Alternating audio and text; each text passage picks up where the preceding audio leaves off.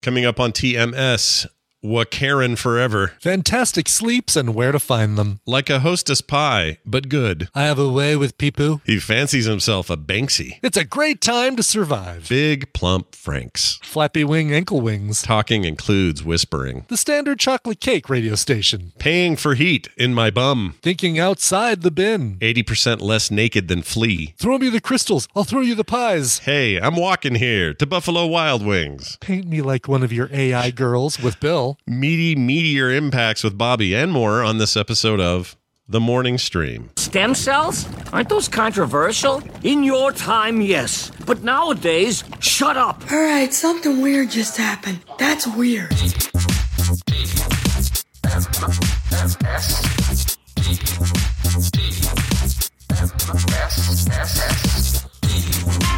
The Morning Stream.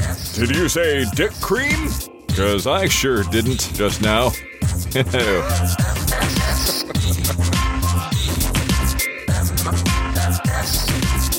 Good morning and welcome to TMS. It is Tuesday, November 22nd, 2022.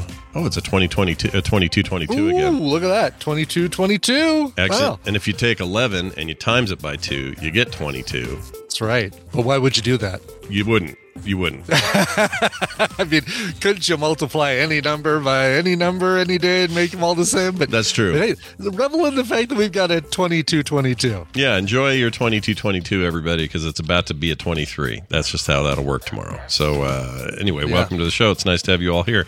Thanksgiving prep happening. Everybody getting excited for the all the relatives you can't stand, that sort of stuff. Although it sounds like you've got a pretty easy deal. Easy for us, right? We're not hosting. We're going to two different Thanksgivings on Thursday and Friday. We just have to take stuff. And thanks to the wild animals that grocery shop where we shop, the only size of carrots that Tino's able to find was a ginormous bag. So I think we're going to have to also get some rabbits. I think that's the way it goes. We ventured out to get a couple of things yesterday at the grocery store. Yeah. And they had surprisingly not as much stuff as I thought they would have left this early in the week. Like, I know people wait to the last minute to do all their prep and everything. Yeah. But a lot of like very key Thanksgiving items were depleted. Okay. And that was a little bit of a bummer. Yeah. Usually you see that later in the week. You saw it earlier than you expected. Than I expected, yeah. We also went to Costco and I got I almost got a big hot dog, Brian. I almost did it. Do they? I mean, technically it's Costco. Do they have big hot dogs? They don't have your like big plump Franks. They just have they have their $1.51 and then they have a foot long or something. I think the $1.51 is as big as it gets, and I think it's okay. They have both the pork one and they got a beef one. That's true, yeah. And I think they're pretty. I mean, they're okay big, but we decided to get pizza after anyway. So I was like, I'm not going to eat that. Nice. I'll save my appetite for later. No, I do need to go. I decided because I was talking about this thing I'm going to with the fryer that people they fry their turkey, and then on Friday they have what's called Fry Day, where everybody comes over and they bring things to throw into the fryer. I've decided I'm going to make little pumpkin hand pies. And maybe cherry as well for the people who don't like pumpkin. So it's basically going to be, the rollout pre-made Pillsbury pie crust. Right. Cut smaller circles of those, fill them with the fillings, either cherry or the pumpkin stuff. Fold them over, crimp them with a cute little fork crimping action, and then toss those in the fryer. And then you've got like a little Hostess pumpkin pie or a Hostess cherry pie kind of thing. Except good. Except good, exactly. Yeah, except not garbage, so that's good. Yes. The question is, when I go there after TMS today, because that's probably when I'll go there, if Tina lets me borrow the car, I'm hoping that those rollout, they'll actually have some of those rollout pie crust, because it feels like that is a, if you're making a pumpkin pie and you're lazy, that is your jam, is go there getting the pumpkin or the pie crust rollout things. So we'll see if there's any at the store when I get there. If not, then I'm making my own. Yeah, why not? Why not? Make your own dough. That's what I always say. I'll use the pasta roller and I'll, roll out the roll out the dough to an even thickness, cut the circles, boom, boom, boom. Nice. We saw a guy there that had 3 LG gigantic 4K TVs that he bought. At the grocery store? Yeah. No, at the Costco. And why would you buy that? Unless you got like a business and you got a building and you got to have multiple TVs. Hey, we're opening a new bar and grill. We got to have a bunch of TVs in the bar. I could see that. But this just looked like some nice couple, a couple of kids with them. And they had 3 of these huge TVs stacked onto their thing.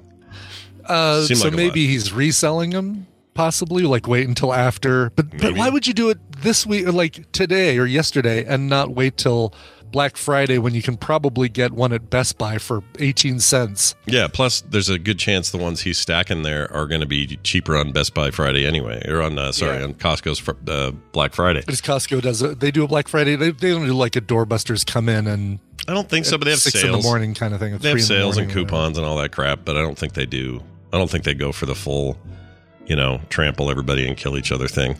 But I don't know. It just seemed odd to me, and they weren't like horribly cheap. They were $2,500 TVs. Oh wow, okay. And he just had 3 of them, and I didn't say anything because what am I going to do? I'm all masked up and weird looking as it is. Yeah, I figure.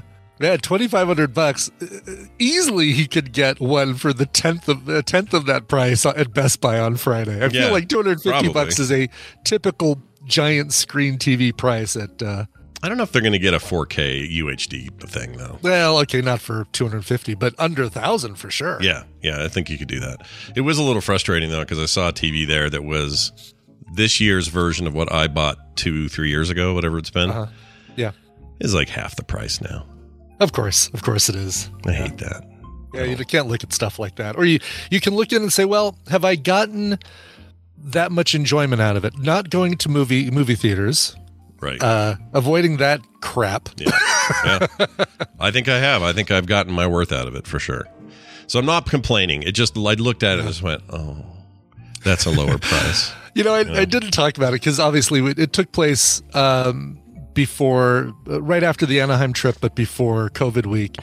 But we did go see Wakanda Forever and enjoyed it tremendously. Great send-off, great tribute to Chadwick Boseman, but also a very well-done introduction to a character that they had to change quite a bit for the MCU, which is Namor.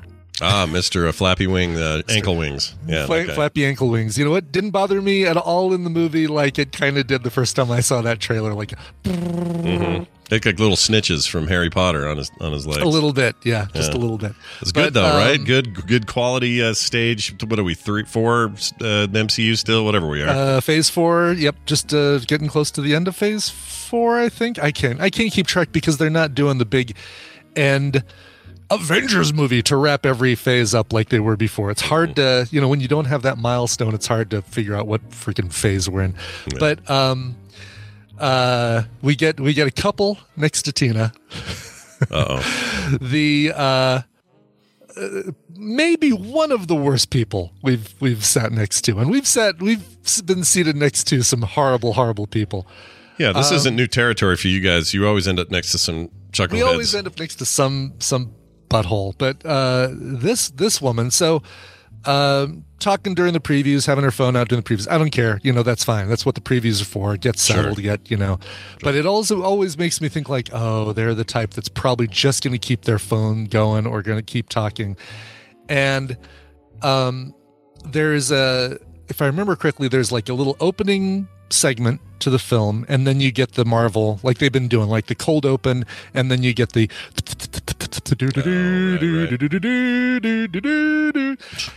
and it shows the Marvel logo all in purple, and woman sitting next to Tina has her phone out, takes a picture of the purple Marvel logo with her phone with the freaking flash on. Why?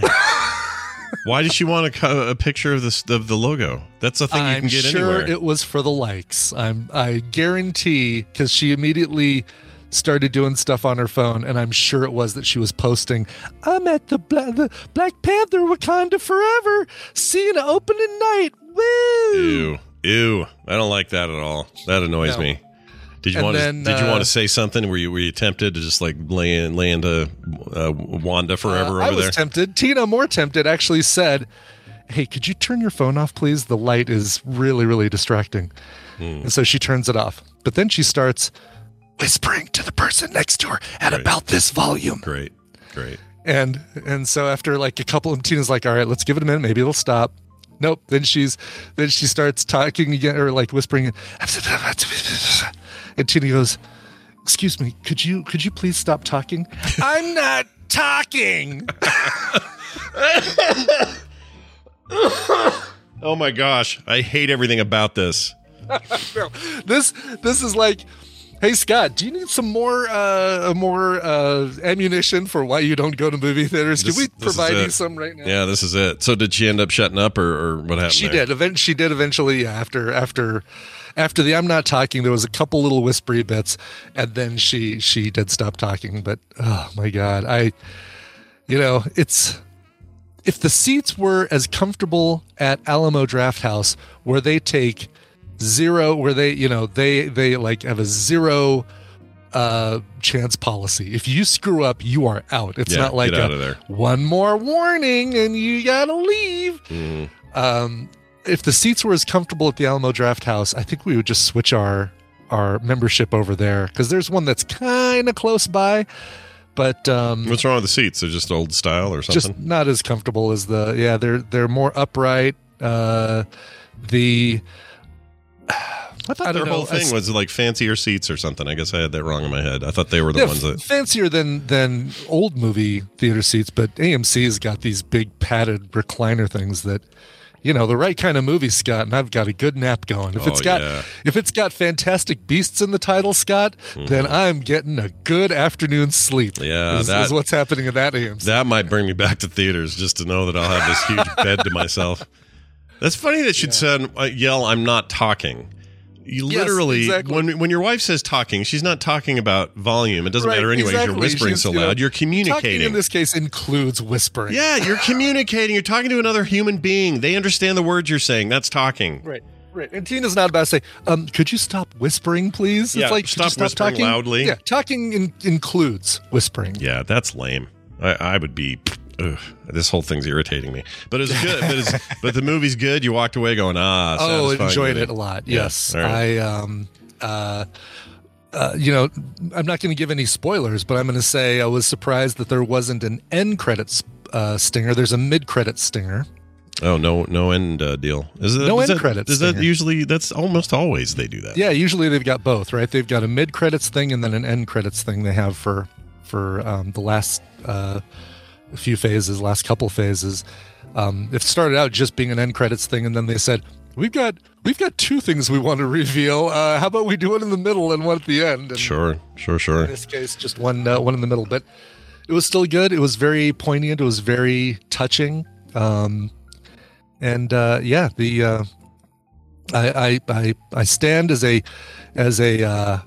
fan of Wakanda Forever. Oh, very nice. I was just trying to see how it, audience scores through the roof, 84%, which is pretty good. What did the original get? Let's see, 2018. Probably 90 something. I think that was so. Oh, 96, yeah.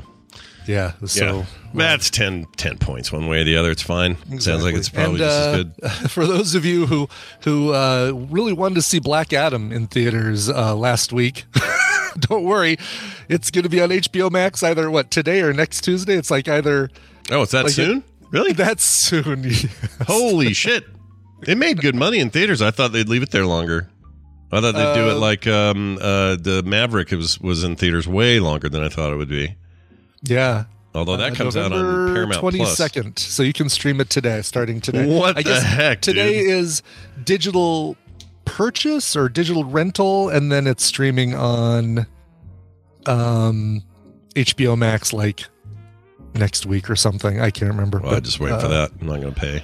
Yeah, I'm definitely not going to pay. Yeah. But I'll watch it. I have no problem with this quick turnaround. I wish it was more consistent, because Maverick coming to Paramount Plus next week is great and all, but it took them forever. Like, I feel like that it did. Yeah, I mean that was a 4th of July movie, wasn't it? Didn't it come out? And I say forever in today's terms, because when you and I were kids, we had to wait like 12. It felt like 12 years to get anything. It felt like exactly. Yeah. Right. And it wasn't quite that, but it was definitely like you would wait at least a year for VHS tapes, at least. And the VHS tape was $75 to buy. Yeah. To buy if you don't want to rent it. It'll take your chances on getting a rental, seeing if it's still there. Yeah, I mean, look, I love the 80s, but we were slow. That's the deal there. Yeah, exactly. Well, a couple things. I wanted to just bring up this whole thing with your car again real quick. Oh, thank you. Thanks. Yes, no problem. Bring it up. Let's rub this in just a little bit. So it got me to thinking yesterday, and I just started digging around. I wanted to know kind of what, the way that other services and products have changed over the years. A lot of them have added things like, hey, your heating system in your home, if you pay us $200 a month, we'll come out there once a quarter and make sure everything's okay. And when something does break, it's all covered. It's kind of like a weird extended insurance, but you're basically paying for this service. And there's lots of examples like that kind of all over the place. Cars, less so. But we have heard recently, what was the BMW thing where they were going to let you have, what was it? It was... I can't remember. It was something that was kind of irritating, like something that should have been included with the car purchase, and then they said, "We're going to let you have this for a monthly fee." And what was that? Do you remember what it was? I don't remember what it was. Heated seats. It was That's heated seats. Heated seats. Pay us a monthly fee for heated seats. Yeah, and this was, and by the way, not a thing that happened in the States. This was being tested overseas, so it wasn't even us yet. In fact, I don't think it made it here even. No, I think it was like so hated it didn't even. Yeah, it didn't go anywhere. It was a test in Germany, I think. But anyway, I found this one. This is recent. Mercedes is now going to offer. I'm going to sneeze. Hold on. Here's a big one. Okay. You promised you would, and you did. You delivered. Man, that thing came from all the way down. Anyway, Mercedes is offering acceleration increase, is what they're calling the subscription. It's a $1,200 subscription, and you'd pay that monthly or quarterly, I guess in this case, for the $1,200. Okay. So that your engine can go faster. Basically, they'll let you overclock your engine like you would with a PC or something. Yeah. Except you got to pay to do it, and it includes upkeep that. So I guess the engine would therefore be under greater wear. So requires more frequent visits to maintenance, to oil change, and that sort of thing. I was thinking, okay, we're not going to talk about $1,200 here, but let's say Brian's Kia Soul had a deal where you could pay, I don't know, $50 a month for some cool thing your car did. I don't know what it is. All right, so like $50 a month. I mean, as long as it's like, because they offer. A lot of places say like, all right, you've got your, besides your oil changes, obviously, which 7,500 to 10,000 miles, between them. Right. But they also have like all right, come in at your 15,000 mile, come in at your 30,000 mile. And in each of those times they do a big, like a laundry list of things. Right. And I can't remember the whole list, but it's a full diagnostic. They go through the computer and they check everything. And exactly. They, change the cabin filter, the obviously the air filter, things like that. Sure. I guess if it basically included, it would have to include, because that's almost the price. That's a little bit less than the price I pay for a full ass oil change. Yeah.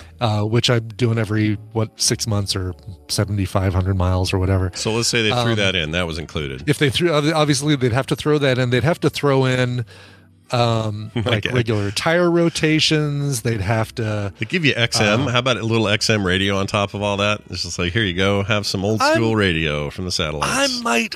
I've been an XM Sirius guy since I got the car, and I do like the chill channel for driving for Lyft, because it feels like a very non-intrusive, everybody doesn't hate it kind of thing, right? Yeah, it's like standard chocolate cake. Everybody will have a piece. It's fine. But really, 99% of the time when I'm listening to, when I'm not driving for Lyft, is Howard Stern. And I'm getting kind of irritated with his fewer interviews, because that was the big thing for me. His interviews are great. I can listen, I'll put up with him talking crap about Baba Booey and Ronnie the limo driver, for just so long. Yeah. But it's his interviews with folks like Paul McCartney and Foo Fighters. I was going to say Foo Fighters and Paul McCartney. He came out Paul McCartney or whatever I was going to say. That's amazing. But it's like, his interviews were great, really, really good. And it's because he goes places that a mainstream interviewer probably can't because of FCC rules and things like that. Yeah. But those are getting fewer and far between. And I could probably, if Tina keeps her subscription, I could probably just use the app and listen to just the interviews and just listen to Apple Music. Apple Music has been great, and their curated playlists are really good. The ones that they, top indie songs of 2019. It was like, oh, great, goes right from Vampire Weekend into Foster the People over to Fits and the Tantrums and stuff like that. And that I'm really digging. I might actually be getting rid of SiriusXM, and I might, it's going to finally be, let's see how low they go in their offers, because that was my usual gig, was when the subscription was about to run out and I needed to renew it. I'd call and say, yeah, I'm thinking about dropping SiriusXM. And they would just keep like, oh, well, what if we gave you 6 months for $100? Yeah. Or 12 months doing for that. $120. Just like the old cable cancellations. They'll fight to keep you, man. Totally. It's like, if you could offer that, why aren't you offering that? Like, why am I not already just paying that? If that's something, if you can haggle that low. So I'm actually going to see how low they go before I still finally say, no, I'm not interested, but I'm curious. Like, all right, how about $20? Just $20. We'll give it to you for 5 years. Do $20? $20 please for just 5 give years. us some money? Yeah, just give us anything. You know what you can say, look, I'll do it. I'll keep your service, but you pay me to play. Right. I think they'll go for that. Or what SiriusXM channel is just not doing great and could use some better content. Because I've got a bunch of shows for you. I've got Morning Stream. Oh, we can do Coverville. Yes. I've got Soundography. Let's do Core, it. There was a guy years and years ago. This is probably, 7-8 years ago. Somebody from XM or maybe Sirius, because I don't know if they'd merged yet. But somebody had come to me and said, hey, we're thinking about bringing on some podcasts just for content. And at the time, I was like, let's do it. We're ready. Let's go. We'll put TMS up there. I think the Instance, they want some gaming stuff. Mm-hmm. Yeah. And I was all for it. And then that guy got let go, and that entire department got let go. So they're done. Nothing happened. Yeah, they didn't do it. Yeah, it sucks. I remember that. And like Rock and Roll Geek Show was on there for a hot minute. Yep. It was like it was called XM something Stars channel, like or Sirius Stars channel or something like that. And it was just basically them taking podcasts and playing podcasts. Yeah, which I think was a cool idea. A very cool idea. Yeah. I don't know what their user base is and what they're doing now. I mean, it's hard to say. It's such a weird business, so I don't. I assume that they rely mostly on prepackaged car sales where they get 3 months free and then they retain people, and I assume that's their main business now. If I had to guess, because I don't know too many people who are like, you know what my old Honda needs. Right. I don't think they're doing that. I could be wrong, but no, probably not. It's all the new stuff. Exactly. Well, folks, if you have a Mercedes and you'd like to increase your speed, let us know. And if you're overseas and you paid for heated seats, let us know how that's going. I'd love to know how that went. I assume it was just a test, but even if you were in the test, I'd love to know how did it feel to say like, did you feel like you had to sit in it more? You know how if you pay an MMO subscription and you're not playing, it feels bad? Yeah. Was it like, is it like, well, it's too hot here in the summer, but I kind of just want to get my money's worth. I'm going to go turn on my seats and have some heat in my bum. Oh, no. What's worse is when they say, well, we've increased our price, but we've grandfathered you into the lower price as long as you don't cancel. And like, crap, I guess I'll keep it through the summer so I'm not paying $100 a month, once I fire it back up in the winter. Yeah. That's true. It's a weird thing. I understand. Everybody's got to milk every little penny out of everything now. That's what you do. Yeah. Exactly. But Brian, by the way, sign up for our Patreon, patreon.com/the yeah, TMS. that's right. I will defer here and say I do not believe we are the same as this, but no, we are absolutely not. We actually give you stuff for your money. Damn straight. And Brian's right. Go sign up. Content. Get on there. Patreon.com/TMS. Exactly. Got a quick text to read. Cancel your from, heated seats and put that money towards TMS. Yeah, put it toward TMS. We need it. Here's a quick text from a listener. This is from Ben. It's all he wrote is BIN. Ben. All right. Dear Scott and Brian, this text is for you. Well, thanks. I appreciate you letting us know. I think COVID is foodborne now. And nobody, or I'll read it like he wrote it. Okay. And nobody is talking about this. How else can you explain the uptick in cases right now? I think people are eating food with COVID in it. Let's see. And that is the new way for pee-poo to get it all the time. I think he meant people, but he put pee-poo. Sure he meant people, but pee-poo. Pee-poo. Pee-poo. Do you think this is crazy? Because I don't.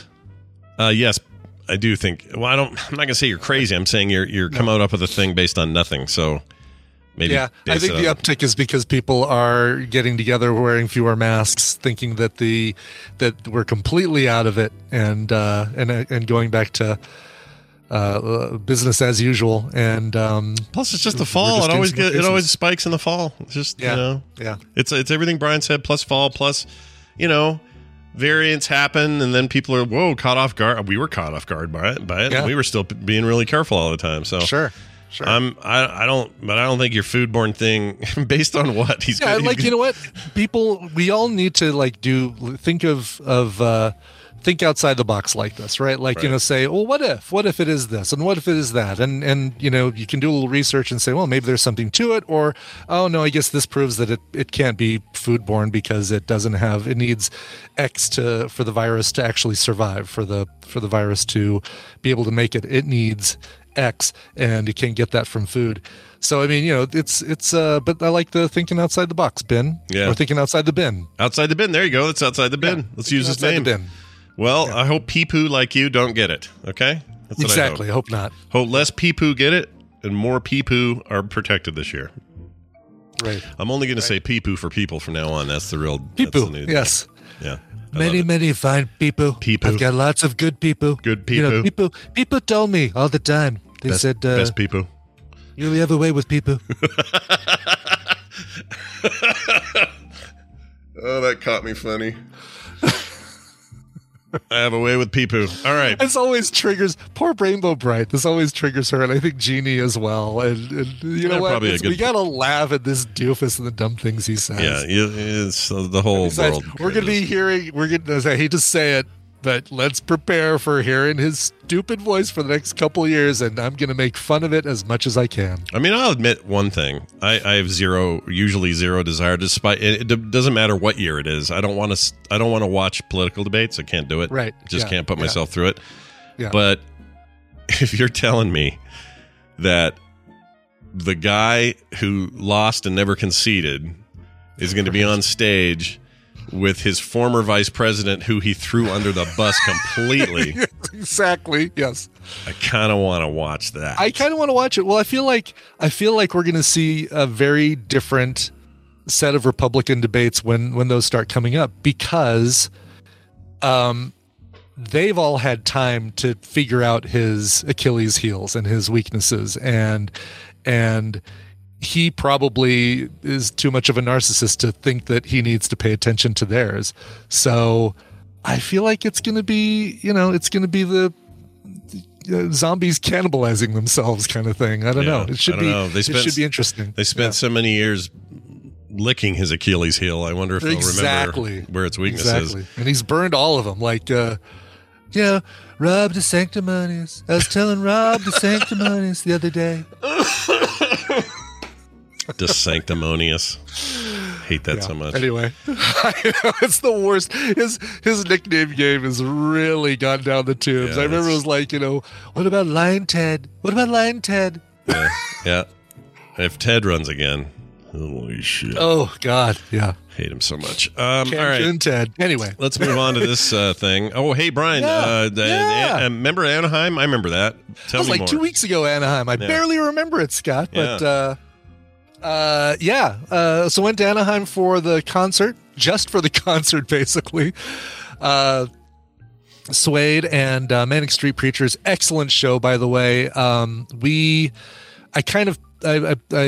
at the last second decided to pay for an upgrade. So it's at the House of Blues in Anaheim, and it's an all general admission standing floor situation. Yeah, we used to do a Blizzard thing there for influencers, and it was same space, and there was no sitting anywhere. You couldn't sit. Yeah, no sitting. Yeah. Unless you pay for an upgrade, and then you go up to the second level, which has the foundation room, a really nice like oaky bar with big padded seats and all that stuff. And then it's an upper level that goes around above the standing room only seats. And the foundation room, you called it? The foundation room. Every House of Blues has one of those. The one in Vegas is the one that's at the very top of Mandalay Bay. Oh, right. And it's $20 a drink, but it is worth paying for one of those drinks to go up there and look at that view, because you see all the way down the strip.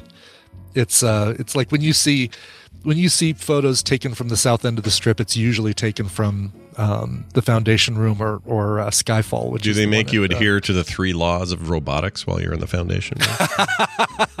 Deep cut, everybody! Right. Deep cut. It's a very deep cut. Yes. Anyway, you can't harm the robot bartender or make them cause harm to themselves. Oh, okay, good.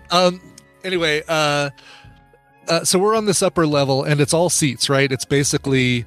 Teen and I are for I guess whatever luck we had in me buying when I did, we are dead center front of the this kind of bar seating section, which is like tiered 3 or 4 rows of bar seats, nice little padded tall high chair, like high top chairs, and a nice little rail you can put your elbows on, you have your drink on there, all that sort of thing, and then an aisle in front of us, and then in front of that is a slightly lower section that just has movie theater style seats. So the padded seat, cushiony kind of ones with the chair parts that flap down.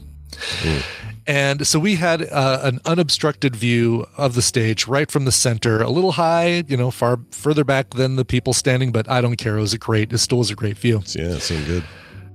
About halfway through Suede's opening set, they were the opening act, even though it was a co-headline thing. And we were guessing probably that throughout the tour, the 2 bands would swap who's the opening act and who's the headliner, because neither of them did encores. So it was like, yeah, we do this big set and then the other band comes on, or the other band's on, then we do this big set kind of thing. Sure.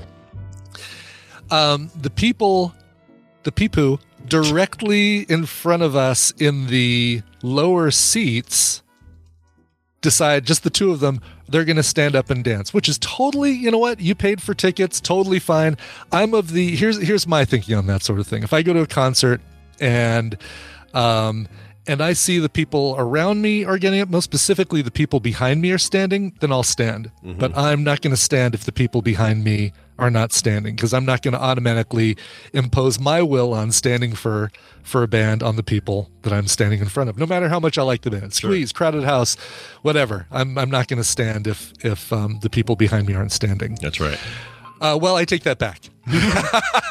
Here's the caveat to that rule. If the people in front of me are standing and I can't see unless I stand, well, yeah, then I'm standing. You gotcha. and then you think the people behind you are just like, it's just a cascade, right? Everybody just It is a cascade, right? It turns into a thing of like, all right, well, the person in the very front row stood up, so I guess the people in the second row standing up, then the people in the third row, blah, blah, blah, blah, blah, blah, blah, blah. Yeah. Benjamin asks, do you stand in an REM concert? Yes, but it's only in the place where you were.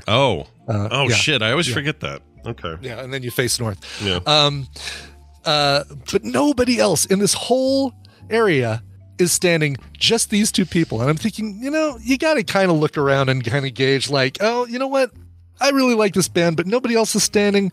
I guess we'll just kind of sit. Now, the good news is, even with them standing, because their seats were lower, they didn't block the stage for us, except when they started clapping above their heads. I don't know why you feel like you need to do that, and doing a lot of fist bumping and jumping up and down and stuff like that. It's like, all right, I could deal with this. I've still got good seats. I'm sitting down. I'm drinking my drink. It's fine. It's fine. It's like, and then they left after Suede. They didn't care about the Manic Street Preachers, so we had a completely. Oh, they were there. They were only there for the intro band. They were only there for Suede. Yeah, I guess that happens. People go just to see. With a co-headline tour like this, totally expected. Tina was she's a much bigger fan of Suede than she is the Preachers or the Manics, I guess is the way you shorten their name. Mm-hmm. So she was like, yeah, I guess I would have liked Manics opening and Suede finishing just because the warm up to the headliner, but both of them did an hour and 45-minute set. So they both did, full headliner sets. Yeah, so it sounds really, like two full concerts kind of.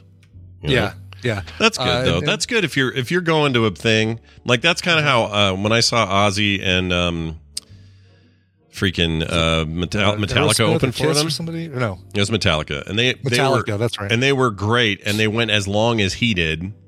Yeah, and he sat in a chair the whole time, so I kind of did just go for Metallica at the end of the day. But I kind of like that because then if you're a huge fan of one band, you don't want to go see 3 songs and then they're off stage. That would suck. Right, exactly. So that makes sense. Yeah, I was considering seeing the Red Hot Chili Peppers tour when it came through Denver because Haim was opening up for them, but I don't like the Red Hot Chili Peppers enough to want to see them perform. And who knows if Haim was going to do 6 songs and then leave. It's like not worth it to me. I'll wait till they've got to come back through and be a headliner at some point, even if it's in a smaller club or whatever. But yeah, they're also about 80% less naked than Flea when they're out there. So. Right?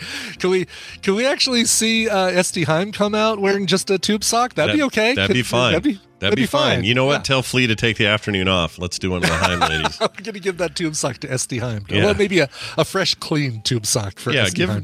Don't give her used. Oh my gosh, don't give anybody Flea's used sock. All right, and let her make her weird bass face with the Flea tube sock. It's totally fine. She does make a weird bass face. She makes the weirdest bass face in rock and roll. It's great. Is it a thing that others also have a bass face, or is this a new term you've coined today? Like, could we say it is bases? A new term I've coined? Well, it's not a new term I've coined today, but it's a term that's been coined, I think, around SD Haim and her bass face. Interesting. Because I'm trying to picture other famous bassists, and I can't see them making the faces she makes. She might own this. This is her thing. She might. Yeah, Icor says bass face is a thing, or Matuba says no, it's a thing. So bass face apparently is a thing. Okay. Did Little Steven Van Zandt? I feel like he made a bass face. His bass face was the same face he made through the entire run of Sopranos. It's the same face. It kind of is, right? Yeah. He just looks disgusted. Tony. You want I should rub him out? And then Polly would come in and lisp. Oh, I miss Polly. All right. One last thing, Kyber crystals, because that was the other thing I was going to do while I was out there. Oh yeah, how'd that go?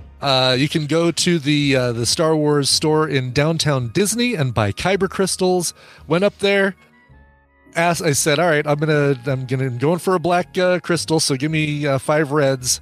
And she says, well, hold on, because the ones we sell are the gold capped Kyber crystals, which are the ones that are made for the holocrons and the Jedi, the Sith holocrons and the Jedi cubes, or maybe they're all holocrons. I can't keep track. But those don't have a chance of having a black crystal. So, I'm glad she told you. That's good that she said something. Yeah, and she probably, she would have. This isn't. She wasn't Bob Chapek and say, yeah, give me your money. I'll take your money. Whatever. Yeah, I'll take care of it. Boy, that was a big deal yesterday when they heard freaking Bob Iger coming back. Deal. As a Disney fan, I'm so happy to see that. Chapek was the worst thing to happen to Disney. Iger's not like Song of the South. Iger's not like perfect. He's got his issues, but he's so much better of a brand rep for that company than he really that is. Other He's guy. way more customer focused than Chapek was. But I'm going to take this off in a second. So I thought you were going to wear it like a I don't know, like it looks like like this. Yeah, this isn't bad. Just this right here. Yeah. Problem is, it's pulling on my neck. This is a heavy sweatshirt. Man. That's true. It's a big beefy one. Anyway, sorry. So the couple days after we were there, my Uncle George and Aunt Barb went to Disneyland, and they picked up some kyber crystals for me. So when I go to their house for Thanksgiving in 2 days, I'm going to do the kyber crystal roulette and hope for a black crystal. Brian brings the pies to fry, and they bring the crystals. Exactly. That's great. Right. Pretty good Fry exchange. The pie, you throw me the crystals, I'll throw you the pies. Exactly. Don't trust that guy. He's not gonna give you back the idol, but he will get stabbed. It'll be fine. Right. Exactly. Well done. Fun stuff. We should get to some news. Yeah, let's do it. We got news. Why not? I like news. Yeah. Today's news is brought to you by 313 Pizza in Harriman. Scott, why should people care about this? Brand new place, not a chain. It's called 313 Pizza. It is amazing. It's so good. And they do two very different styles. They do like kind of New York thin crust style, and then they have a whole other menu for Detroit style, which is that big, thick, deep, not deep dish, but Detroit style. People know what I'm talking about. Yeah, right. It's always squared off and cut into smaller squares or whatever. Anyway, they have both. And they have a bar there and a bunch of other stuff. Anyway, this place is great. I would highly, highly recommend checking it out if you're out in that area. It's part of this new development out in Harriman, just across from the main road there, or the main highway. And it's great. It's called 313 Pizza, and it's totally worth checking out. I have some in the fridge. Cool. I'm so excited. Oh, very cool. Yeah, there's a new place that opened up here called the Pie Dive, little local family-owned place, and I got to try it and see how it is. I'm up for some Yeah, pizza once in a while. Something about fall weather, cold weather, early winter, and pizza for me. Yeah, cannot find a better combo. Just love it. Wait, I'd have to walk there. I can only go to places that I can walk. So I think we're committed to Buffalo Wild Wings, Jersey Mike's, McDonald's, or Illegal Burger. Damn it! I mean, what is this? The 1800s? Brian has to walk.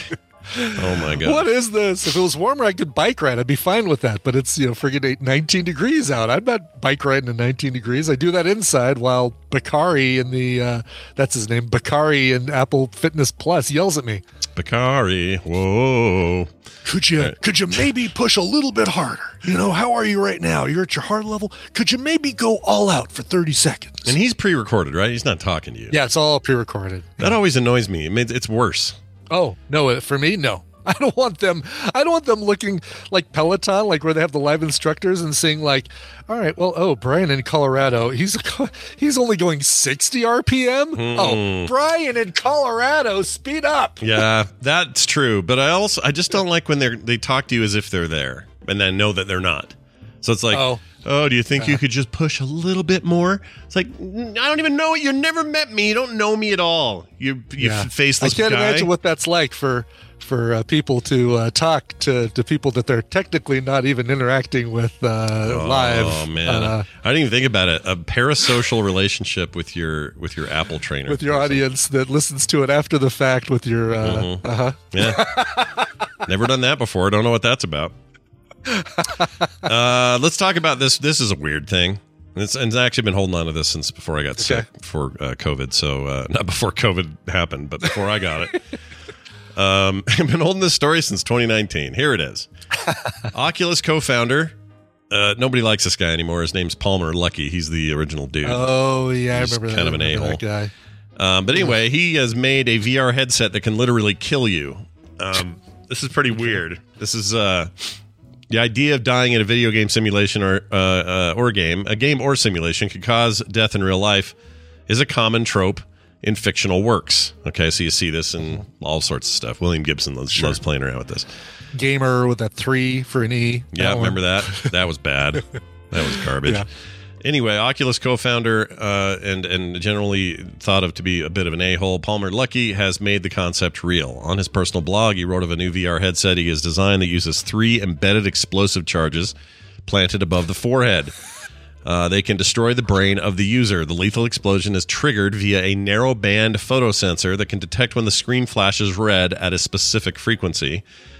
He wrote, making it easy to set off during a game over screen. Oh, jeez. To be clear, he says his deadly headset, which looks in images just like a modified Quest Pro or something, is at this point just a piece of office art. A thought-provoking reminder of unexplored avenues in game design. Yeah, whatever. Yeah. He fancies himself a Banksy, does he? Okay. Yeah, a little good bit. for him. Fancies himself a Banksy is a great way of putting it when people are... That's a great show title, too. Yeah, and Fancies plus when himself people a are Banksy. a-holes like this, it's like, oh, you fancy yourself a Banksy, do you? I like that. There's a really cool Banksy, by the way, an actual one in Park City. Yeah. That because so many people try to get to it, the city, city built a Faraday cage around it now. Wow. It's not a Faraday cage, but it's like, you know, a big protective Like, cage with stuff so you can't get to it.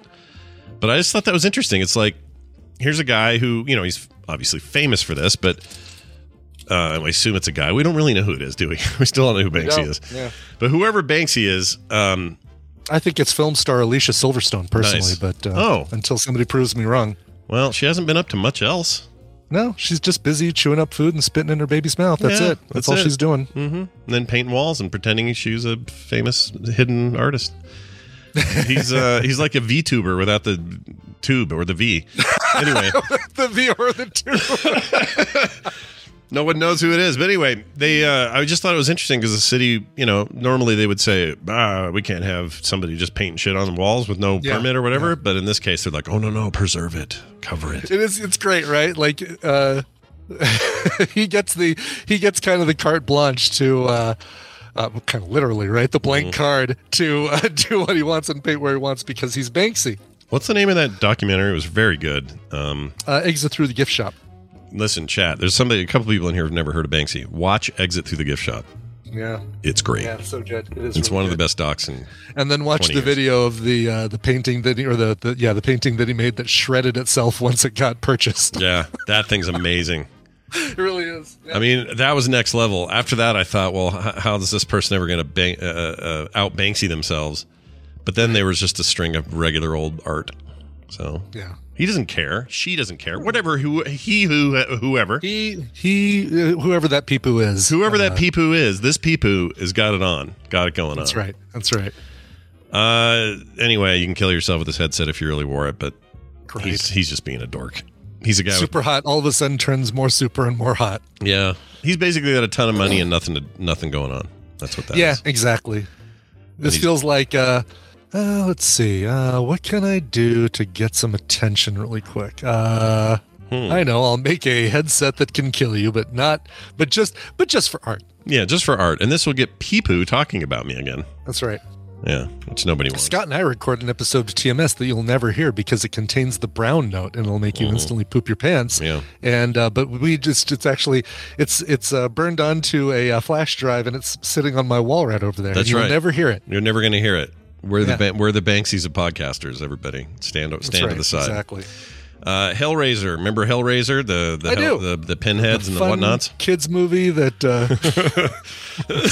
I feel like I could be wrong about this because my memory sucks and I haven't looked it up, so I probably could just look it up. But I could have sworn as a teenager so I know they made a RoboCop Saturday morning kids show, even though RoboCop itself was like this really bloody, ultra violent. hard R thing that just about pushed rated X level stuff back in the day. But somehow they made a kids cartoon out of RoboCop. I swear they made a Hellraiser cartoon and it was for kids and I can't get it out of my head. I don't know why I'm sure of this. I do remember seeing somebody doing an animated Pinhead. Maybe that's what I'm thinking of. What was that from? Do you remember? That's what I don't remember it being from, but I totally remember seeing this kind of weird stylized animated Pinhead, but I couldn't tell you what it was from. Yeah, the chat's bringing up the Rambo cartoon. I remember that, and that was another one of those. Yeah. And there was a thing there for a while where they would do this. They would try to figure out a way to skew adult content to be kid fun, you know. Mm-hmm. And I swear there was like something with that and the puzzle box and kids solving the box and then running from Pinhead or something. That's really funny. I don't know why. Oh no, we got to get away. We just released Pinhead. I know, right? Plus the lady with the weird vagina neck and the guy with the exactly. chatter I'm sure she teeth. wouldn't make it into the cartoon. No, at least not in that shape. She's not. Well, anyway, this is the deal. Hellraiser Puzzle Box is now a toys kids can play with. So we're back to the. So this future actually hellscape. really is a thing. This is an actual thing. So it's either the coolest thing you've seen from a major retail or the most twisted, says this article. Or maybe just a little bit of both. According to the folks at Boing Boing, Walmart is now, and this is Walmart, mind you. Walmart? Yep. Oh, my God. Selling great. toy replicas of the Le Merchant's Lament configuration from the Hellraiser franchise. I guess that's what that's called, the box. It's just the called Le Merchant's Lament configuration. I guess so. Never heard it before. Can we just call it a Hellraiser puzzle box? I mean, come on. That's what I'm going to do. Let's see. Hellraiser puzzle box has become a STEM toy. One intended for children to play with as they learn about technology engineering. Yes, the very puzzle box that unleashes Cenobites onto the earthly plane and brings forth sadistic pleasures for them. In the Walmart ad, we can even see a father and daughter posing with the replica Hellraiser toy box. Let's see. Little Susie. Oh, there it is something. right there. I'll pull this up so I can see it with chat room. Hold on. Oh, jeez. There you go, Wow. chat. Look at that.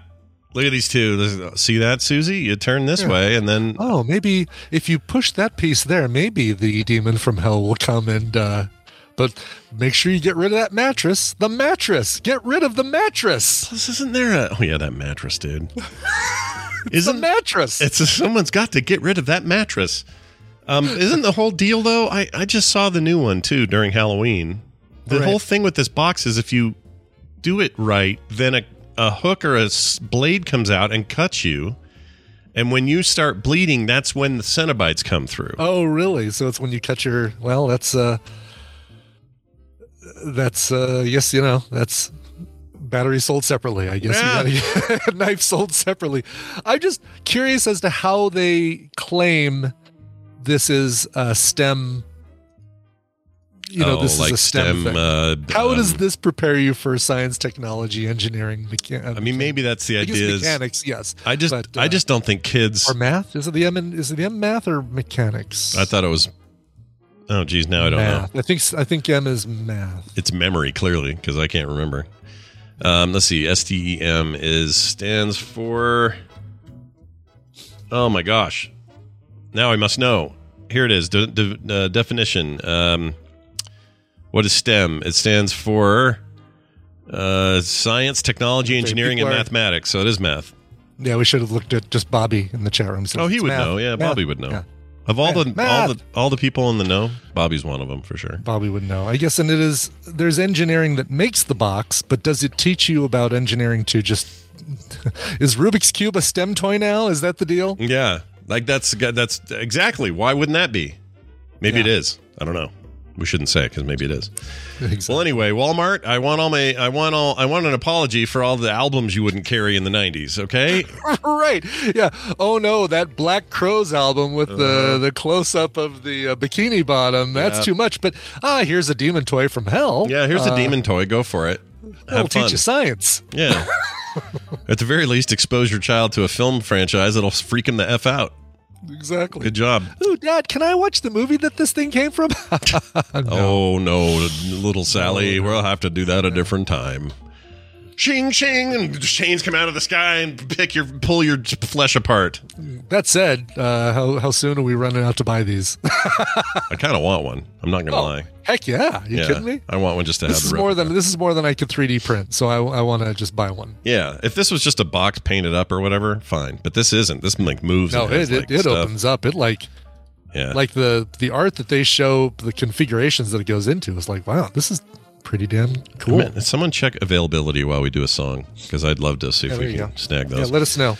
Brian, speaking of song, we got to play one and take a break. When we come back, Bobby will be joining us first this week, Bill after that, and so we'll get our science, then our making it on, and that'll all happen in the wake, the shadow really, of this song you've brought. So what do you got there?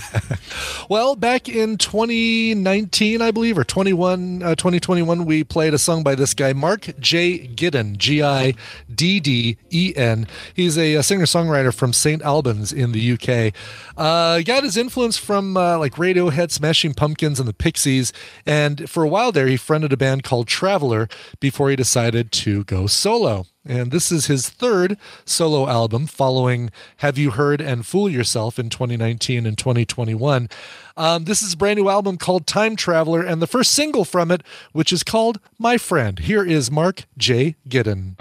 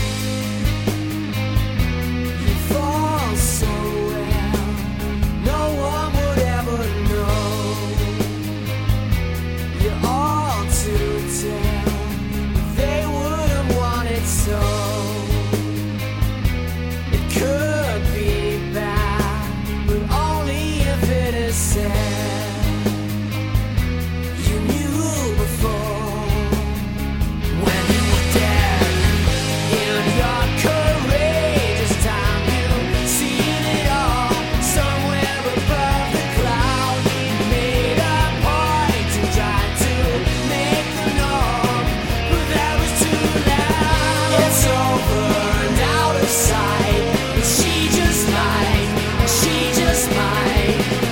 come over when it feels right.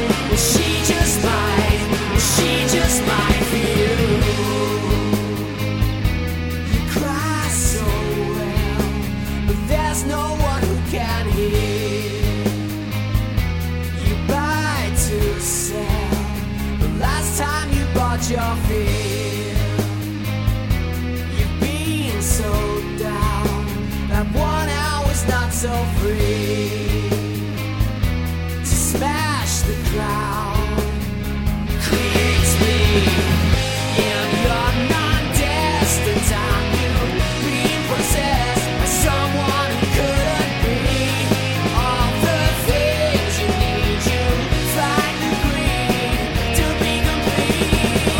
It's over and out of sight. She just might come over when it feels right. She just might for you.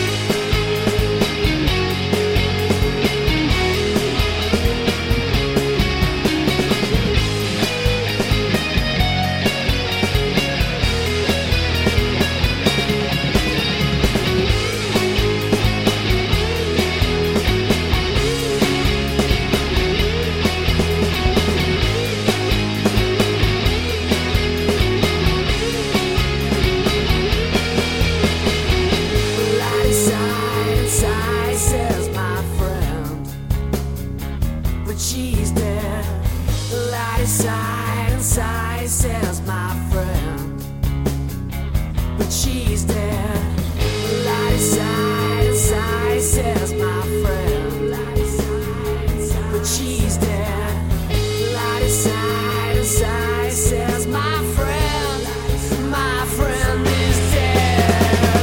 It's over and out of sight. She just might come over when it feels right. She just might. It's over and out of sight. She just might come over when it feels right. She just might for you.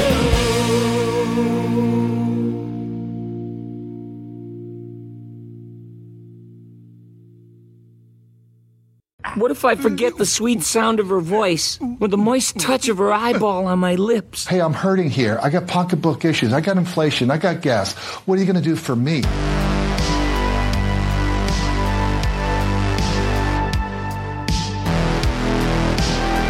The Morning Stream.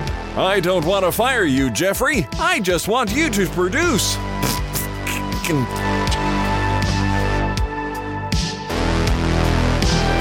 All right, we're back, everybody. Tell me who that was one more time. Sure, that was Mark J. Giddin from his brand new album, which is called Time Traveler. I got it from the future. It is a song called My Friend. Very, very nice. You know, if only I knew somebody who worked at a Walmart who could pick me up one of those boxes, i.e. my son. I'm texting him right now. Text him now and say, get two. One of these boxes? Tell him to get two, or find out if I can get him here in Salt Lake. If I can't, I'll pay your son extra to get me one. Okay, we'll do. Because I would love that. Hey, look who it is. It's brightly lit Bobby Oh, now he's normal lit. Bobby Frankenberger joining us for a little bit of this right here. Science. It's science time with Bobby, who runs a podcast all about science, all around science is what it's called. And he joins us on Tuesdays to talk about the latest and greatest in science goings on. We missed you last week. I was out of here. Obviously, it wasn't your fault, but it's good to have you back. How are you? Yeah, are you still contagious? Should I? No. Yeah, you should be staying 6 feet away. Yes, Bobby. Home tests are negative. I feel like I shouldn't say neg. It sounds like I'm heading somewhere. I know. Yeah. But, we both like the actress Ruth Negga. So, yeah, I like her a lot, actually. Yeah. She's great. Yeah. She is great. I'm going to... So that's cool, although I was told that the ones where you get them at the hospital, what's that called? Not PCP. What is it? PRC? PCR tests. PCR. Yeah. PCR. Polymerase chain reaction for those of us in the know. Oh, my Lord. Look at you. If I do that one, it will probably show that there's detectable levels of the virus load for like 2 months. So, yeah, it's much more sensitive. The PCR tests actually detect viral DNA little bits, and they're very good at that. So if you've got it floating around, which you will for a long time after the virus is gone, or is no longer doing its job, because there's dead virus particles floating around for a long time. So it'll pick it up. So we were happy to know that on the cheapy crappy home tests, we weren't good enough to wear masks and go to Costco. And get pizza. And you say cheapy crappy home test, but for people who are impressionable listening at home, those are good tests. They just aren't. They're testing something different. Those rapid antigen tests is what they're called. They're testing for viral antigen, which are the big chunks of the particles of the virus that allow it to attach to your cells. So that's why they test for that, because the presence of that is a much more reliable indicator that you currently have an infection going on and are probably contagious. And that's why you're digging around in your nose hose, because that's where that stuff resides, right? You got a whole bunch of hooey in there. Otherwise, you'd just, I don't know what you'd do, hold it in your urine stream or something if you're looking for something deeper. Right. Right. That's what you do. Well, excellent. Bobby, we're glad to have you here. I assume you brought a little satchel full of science knowledge. What'd you bring today? What's going on? Well, last time we talked, I said that I was going to talk about meteor impacts.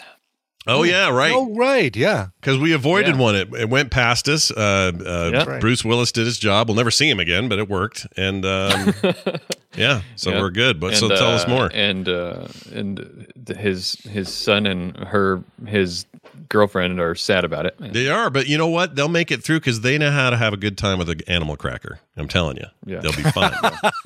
They'll be fine. Yes, they'll be just fine. Yeah. Deep cuts. So I thought I'd talk about meteor impacts, and you were wondering what happens at different sizes of meteor impacts, and would we feel it all over the world? What would happen? And so I tried to gather as much information as I could. Do you know do you have the game not Interstellar, Stellar something? Anyway, it's basically they have it for VR as well, but it's a PC game. It's not even a game. It's a demo where you are presented with our galaxy, and it's all based on actual space physics as we know them, and so everything's doing what it does. The sun is where it is. The Earth is behaving the way it does. Objects around us, like the moon and other planets, they're all doing what they do, and all you have to do is go into this game and take your mouse and say, all right, what if I nudge the moon just, a stellar inch closer to where the Earth is, and now let's see what happens. And it creates just absolute chaos. Or if you do it with Neptune I think you a can little bit. Can't you, I've never used it myself, but can't you specify objects of particular mass and size and everything to smash into the Earth and stuff 100%, which is is kind of where I was getting at, because at one point I did that. I created a giant meteor, and I made it out of, I think, iron or something. You can kind of choose how much weight, mass, all that stuff, velocity, direction, if it's already in orbit of something else, like all that kind of stuff. And every time I did that, it would impact the Earth, and the Earth would just have this massive knock-on effect all the way around it, and basically make the entire thing an extinction level event. And it tracks like population, so it would tell you, oh, you're down to 2 million people survived total or something out of the 9 billion that were here, or whatever, to 8 billion. That's interesting. Yeah, I've never played with it myself. You'll have to. What was it called again? I'm going to look that up while you tell me how this would actually behave, because I think you'd like it. Because I would like to play with that and see what it is and how it compares to the numbers I'm about to give you, which I did a little research on. So first of all, what you should know about meteor impacts is that, not to frighten you, but they happen all the time. We're actually there. I looked up some numbers. This blew my mind. 17,000 meteorites per year. Jeez. Oh, wow. Which, if you do the math, that's 46.6 meteorites per day. And our meteorites are the ones that get into our atmosphere but don't necessarily hit the ground. Like they could burn into, like they could be pea-sized. Meteorites do hit the ground. They do hit the ground. Okay. Yeah. So, yep. Okay. Wow. So there's meteoroids, meteors, and meteorites. Meteoroids are like potential meteors. And you can get treatment for that. There's some treatments for meteoroids. You don't have to. I hear if you give them a pineapple berry, they'll evolve into a. Yeah, this is the evolution. So, there's a meteor is just anything that enters the Earth's atmosphere, and if it survives far enough to get down through the atmosphere, it's a meteorite. But most of these are obviously really tiny pebble-sized meteorites, and so nobody knows anything about it. And they actually calculated the odds of any single person. This is interesting. The odds of any single person. So, like Brian, the odds of you. Mm-hmm. Well, not you actually, because this is any single person born in 2005. Yeah, I'm not single anymore. Oh, that's true. You're also married.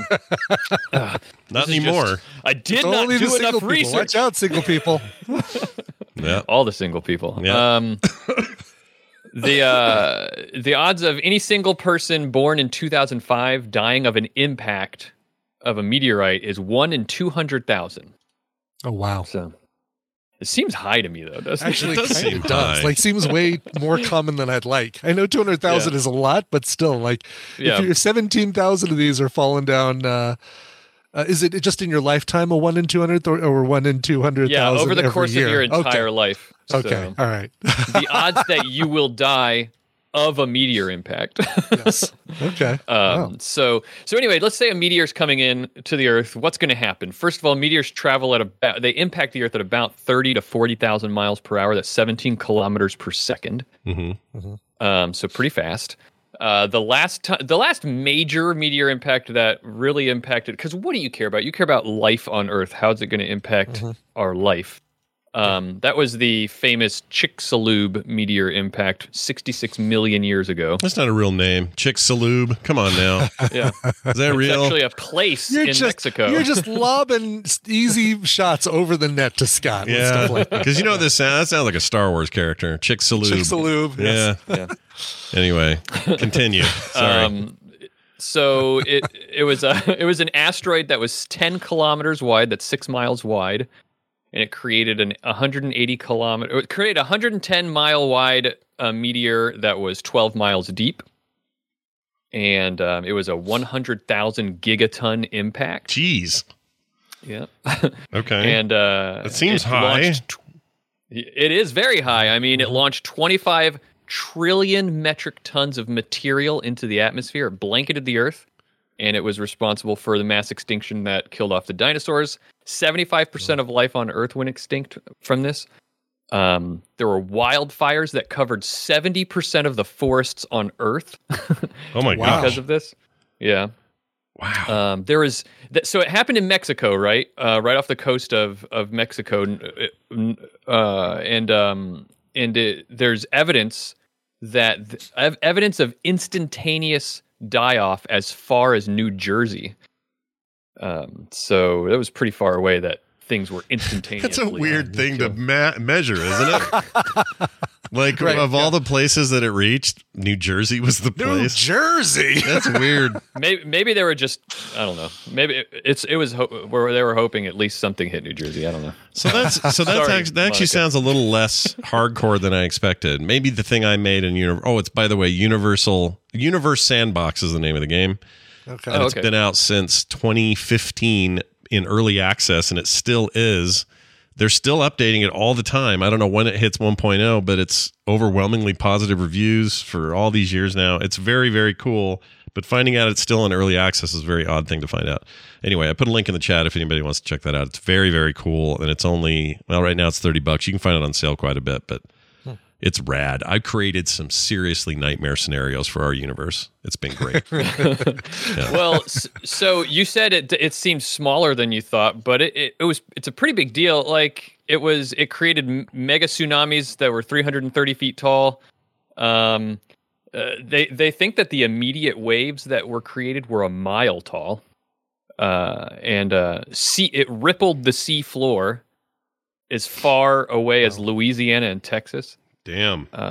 Yeah. So pretty big deal. But let's go a couple step by step smaller asteroids to see what kind of things would happen. So if you have an asteroid or a meteorite that hits the Earth that's smaller than 1 meter, let's say, then those aren't going to make it to Earth. Those are what we call meteoroids. So it wouldn't actually be a meteorite. If it's 1 meter by the time it hits the Earth's atmosphere, it usually will get burned up in the atmosphere. Okay.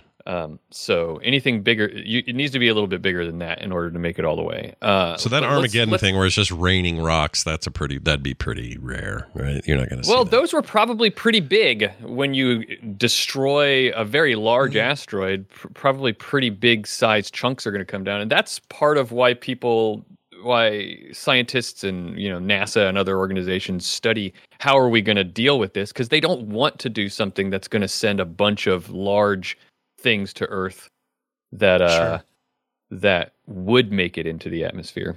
Right.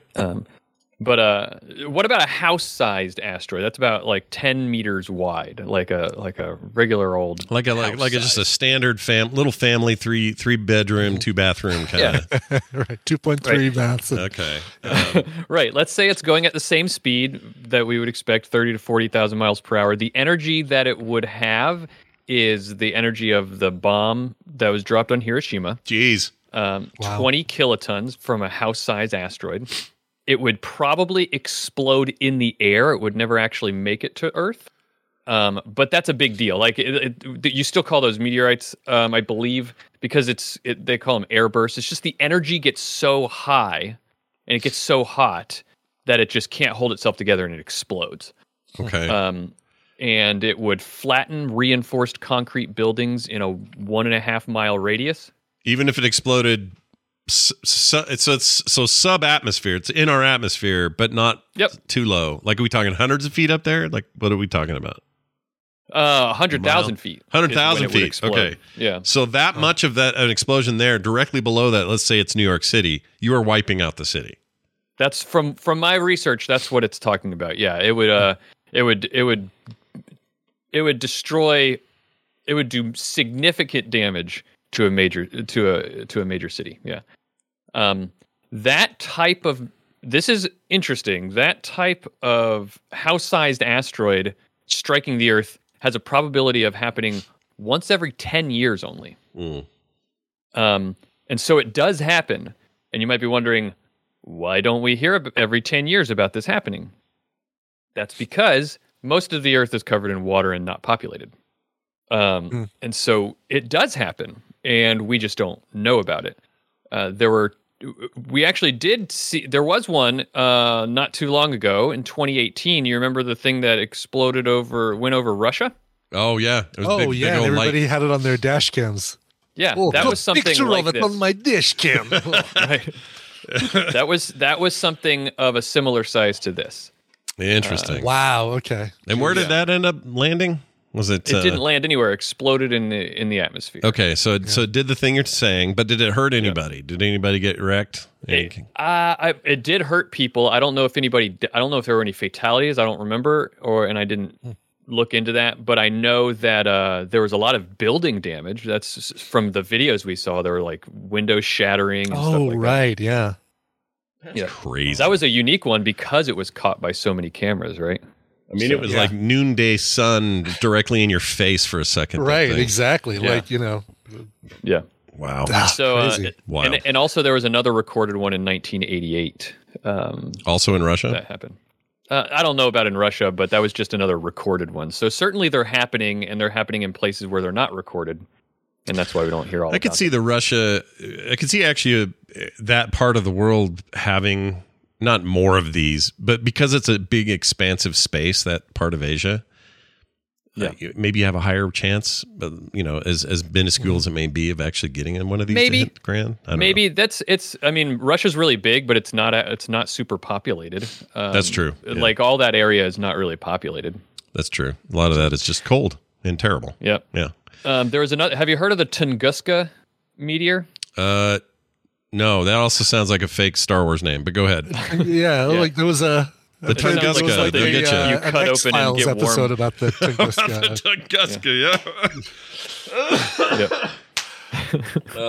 But in 1908, over Tunguska, Russia, there was, again, Russia in Siberia. So maybe there's something to what you're saying. Yeah, maybe. There was a 37-meter wide asteroid that blew up over the Siberian forest. It mowed down trees, completely flattened trees for many, many miles around it. This is the interesting thing. There were reports of people 20 miles away being thrown into the air.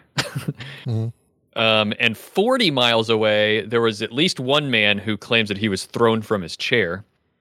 And this is 40 miles away from a 37-meter wide asteroid exploding. I was thrown from chair. I swear this happened to me.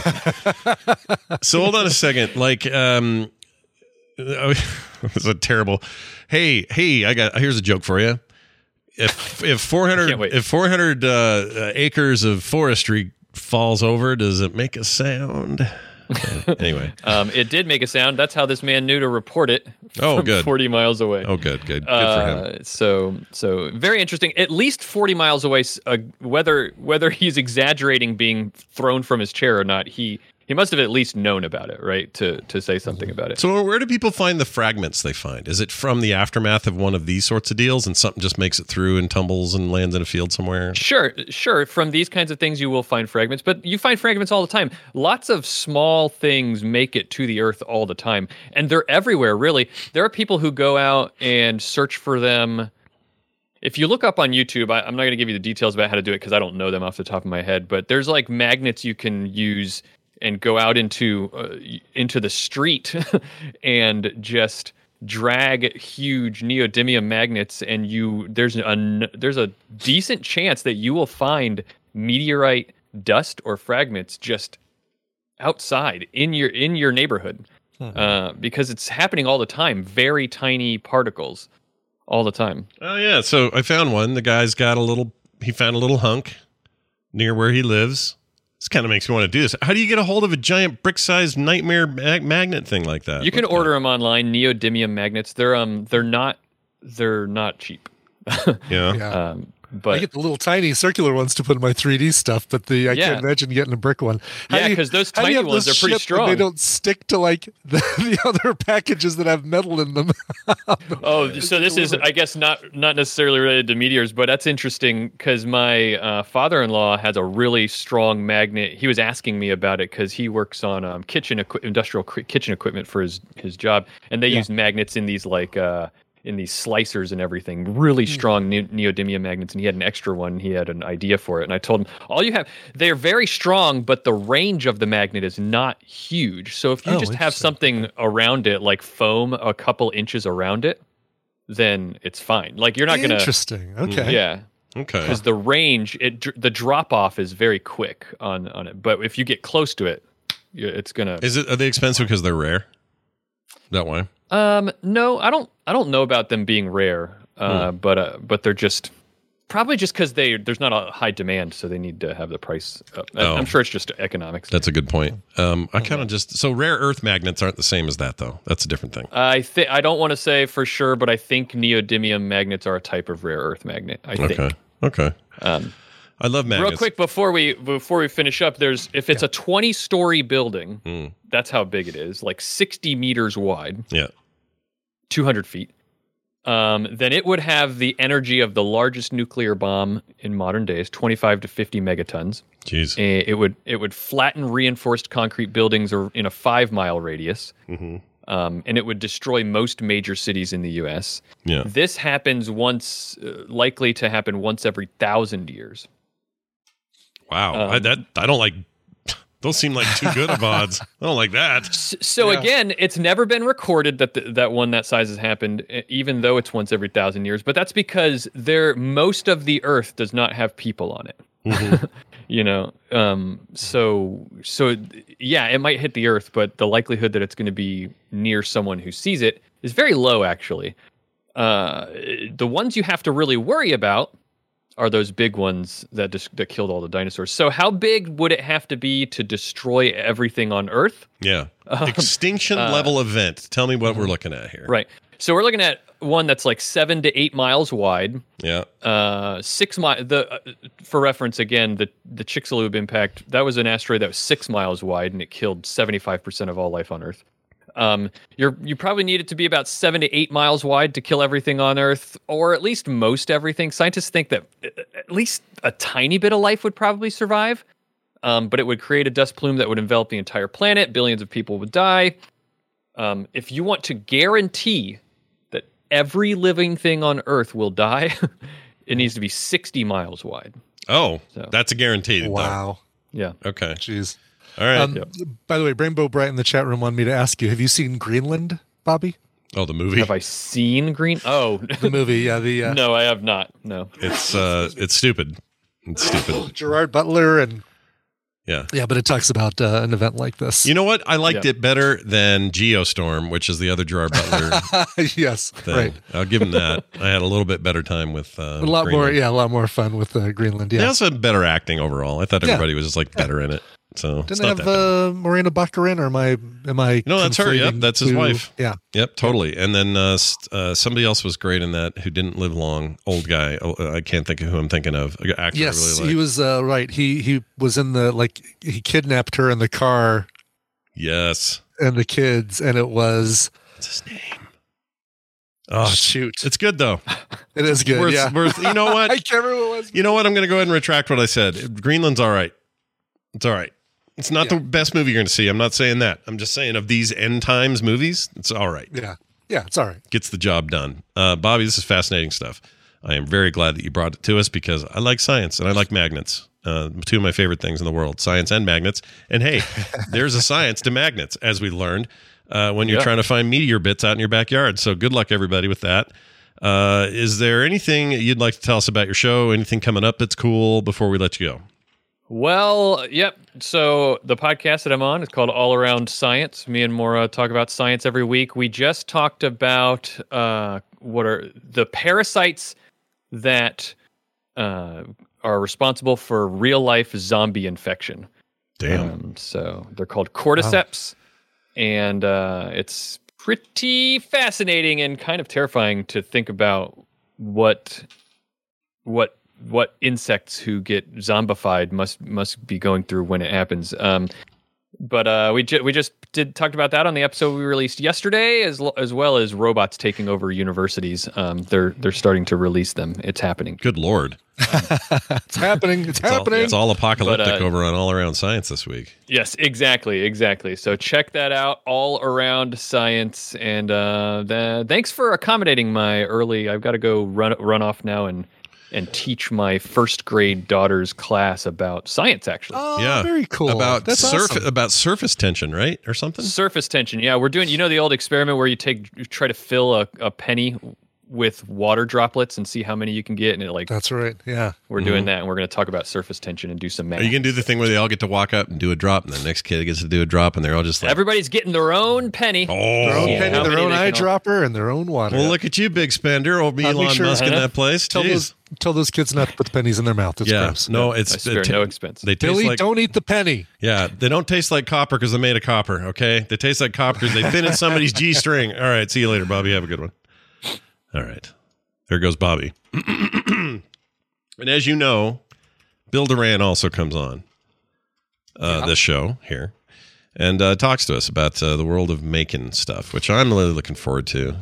And big thanks to him for accommodating today as well. Your bat cave's open there, Bill. Bill Duran joining us all the way from the Pacific Northwest and the home of punishprops.com. Bill, welcome back to the show.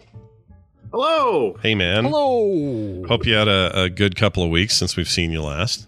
I did. I didn't have COVID. Oh, good. I'm glad. Are you still dodged it all this time? Still No, we got it in September, but I seem to have bounced back 100%. So good I'm job. happy for that, and I'm hoping for the same for you. Oh, that's right. You came back from Dragon Con with it. Yeah. Right? Yeah. Yep. Now I remember that. I'm glad yours wasn't freaking heinous. I'm glad it was okay. Yeah. Everybody I know had something slightly different. I got a guy across the street that says that he hasn't had a solid poo since he had COVID. Oh, no. And that was a year ago. Gosh. So, yeah. Oh, no. Yeah. Wow. And I don't know what that means or is. It's probably some other unrelated or exacerbated thing. I don't know, but I keep telling him, Bob, his name is Bob. You need to go get that looked at. I don't need no doctor What's he poking been around. eating since COVID? Maybe there's something there that he's not telling us. Yeah, I'm like, I don't think I'm equipped to diagnose you, Bob. You're going to have to go in there on your own. I've just been eating nothing but spicy wings. Spicy wing. That's normal after COVID, isn't it? Anyway, hey, Bill, it's good to have you back. Let's talk about what you're working on this week. Yeah, I wanted to talk a little bit about AI-generated art. Ooh, great. That's an area of It's a hot discussion. topic right now. Yeah. It is. I haven't done any dabbling myself, but I've been paying attention a lot. And I follow a lot of creative people who have been tinkering a bit with it. Now, of course, some people are very excited by the possibilities, and other people are worried that AI-generated art may make it harder for human artists to earn a living. So, yeah, I think that's one of the reasons why it's being discussed so much. There's some concern. Yeah. I mean, I can tell you from certain artist circles that I hang out in, the big concern isn't that the robots are better or will be better. It's that people's standards will go lower and accept it because it's cheaper. In other words, like, I can, for free, I can generate this illustration that I kind of want for my website instead of paying an illustrator to do it. And it's kind of good. So I guess, I'll do that. Yeah, that's exactly it right there. And I think that's where people have some concerns. And it's just like a overall lowering of the standards. Sure, yeah. As a cause of that. It's a valid concern. I'll get to that in a minute, but I have a few other things I want to outline too. I think people don't quite understand how much of an impact AI has had on art already, and how much it's used to enhance art already. So, for example, if you have an iPhone, if you take a photo with that iPhone, and take a photo, then immediately go to the camera roll and look at the photo, and it'll change. The photo will sharpen a tiny bit, and you can actually see it happening on your phone. It's processing your photo with artificial intelligence. Right. It's making it look a little better compared to whatever Apple thinks makes a better photo. The way I understand it is that it's taking 9 shots or some number of shots really quickly, like bam, bam, bam, bam, bam, bam, and then AI is choosing which one looks the clearest and the best. Right. It does additional processing on top of that. It does that too. Okay, gotcha. And then also things like websites, apps, cameras. So if you post a photo on Facebook, let's say, there's a button you can push that's basically like, make this look better. Photo apps on your phone and websites, they all have some version of this where it's basically taking a photo you already took and it's processing it to make it look better. I also use apps like Lightroom and other photo processing apps that do things like masking or effects or restoration effects using AI.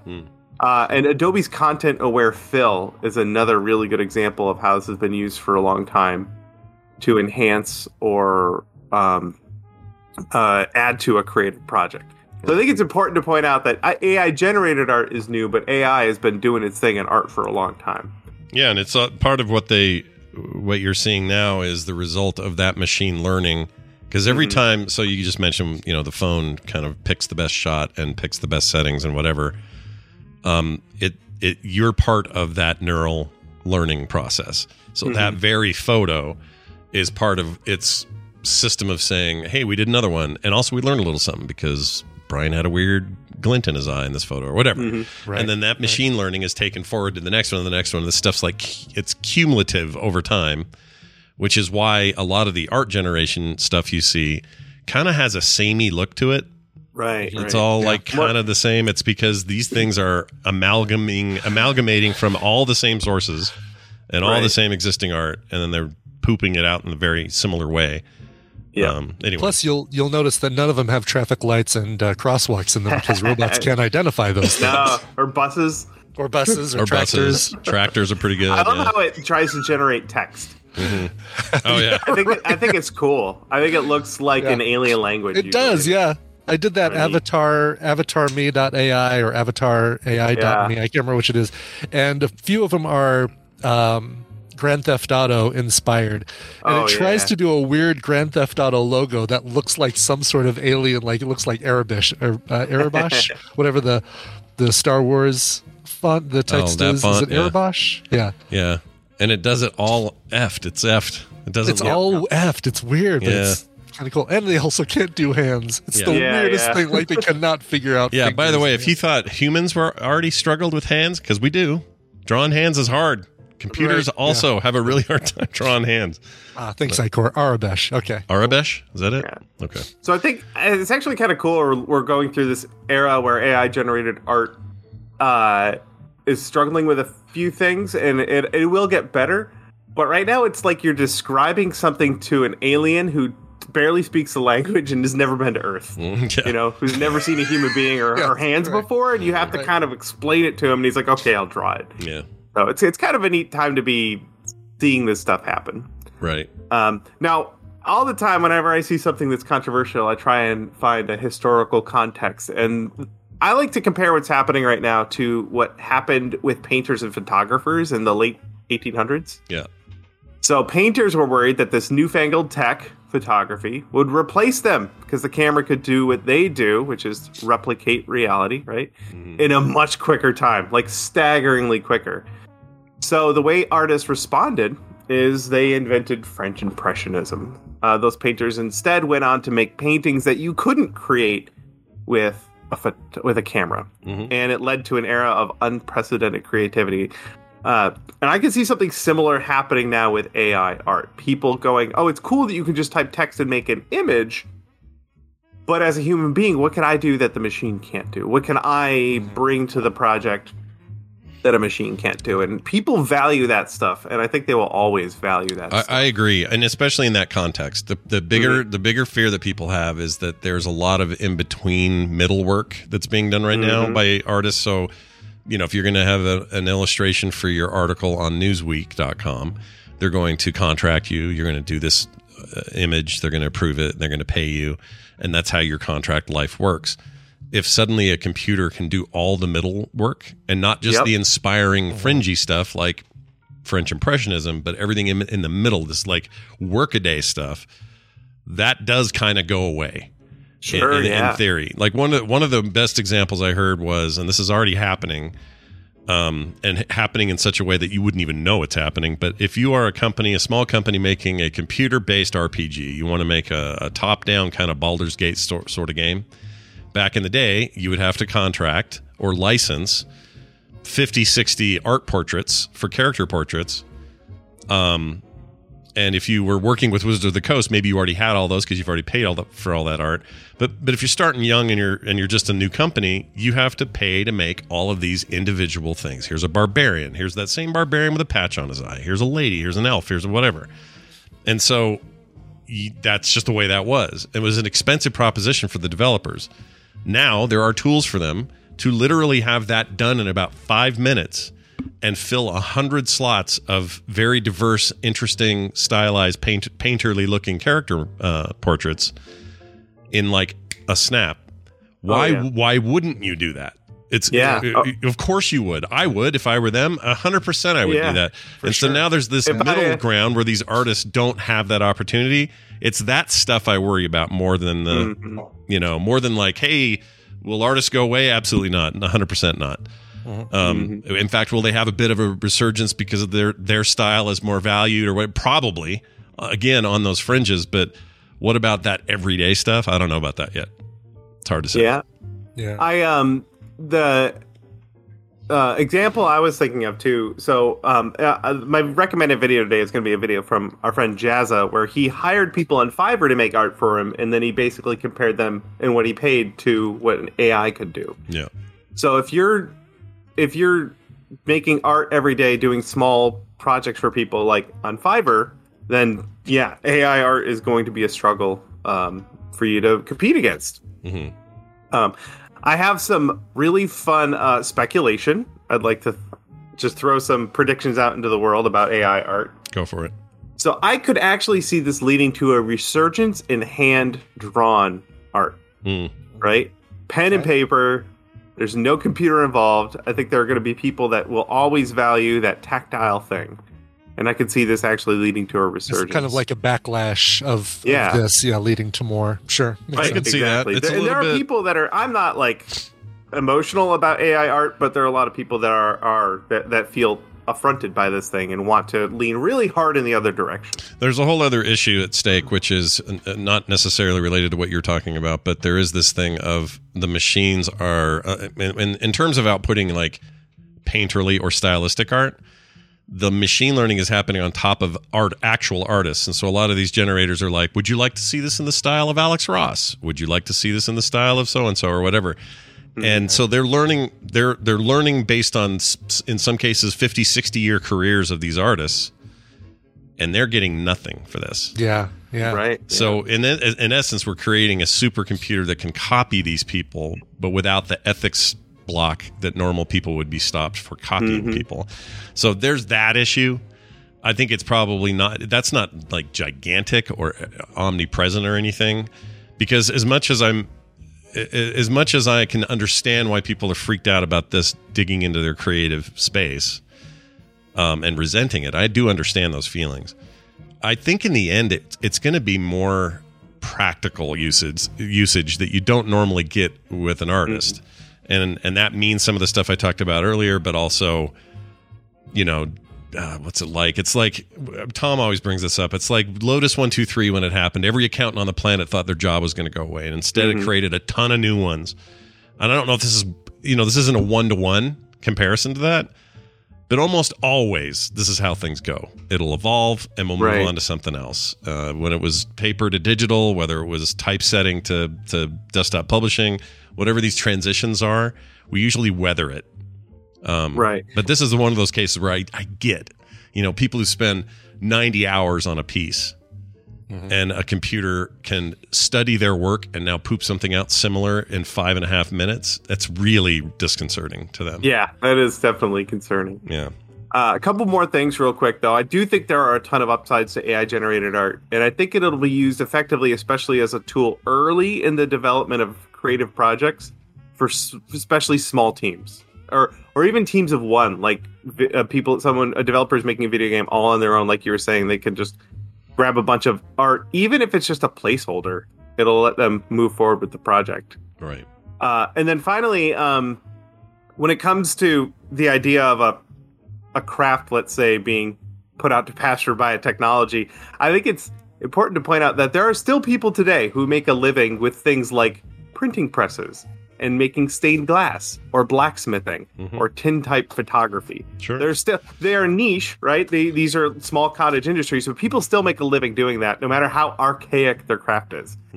So if you're creative, you will always be able to find a way to make a living with your art. But this AI art might force you to be a lot more creative. I have a couple of artist friends who like it because they can do, basically it's used as a sketch tool. So you sit down and you type in a string like cliffs and ocean side, whatever, whatever your scene is you're coming up with. It's like a hyper advanced Google image search. Kind of, you can find literally anything. And then that'll pop up and they're like, oh yeah, this is exactly what I'm looking for. I'm going to make some tweaks here, but this is going to be the basis for what I do. And then then it's all manual process from there. They're just doing it like any other reference image. I think a lot of that will happen, and that's, and nothing wrong with that. I have at least one drawing in my stuff from the last few months that was inspired by one of these quick, DALL-E searches or something. And I went, I kind of like how that dude looks. I'm going to make a bigger version of that. So I think that can happen. I'm cautiously optimistic. We're going to hear from people who are like, this is the worst thing ever to happen to art. And we're going to hear from people that are like, yeah, man, computers solve all our problems. But I think there's probably, like most things, some stuff in the middle, And we'll come together as men and we'll figure it out. Okay. That's what we're going to do.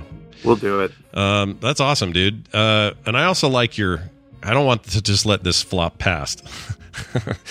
I like your desire when you hear about a controversial technology or a controversial change to the way something works or whatever. is to look for historical precedents. I love doing that. Oh yeah, it's great, and I know my stuff too. I took U.S. history 3 times. Damn, dude! Look at you.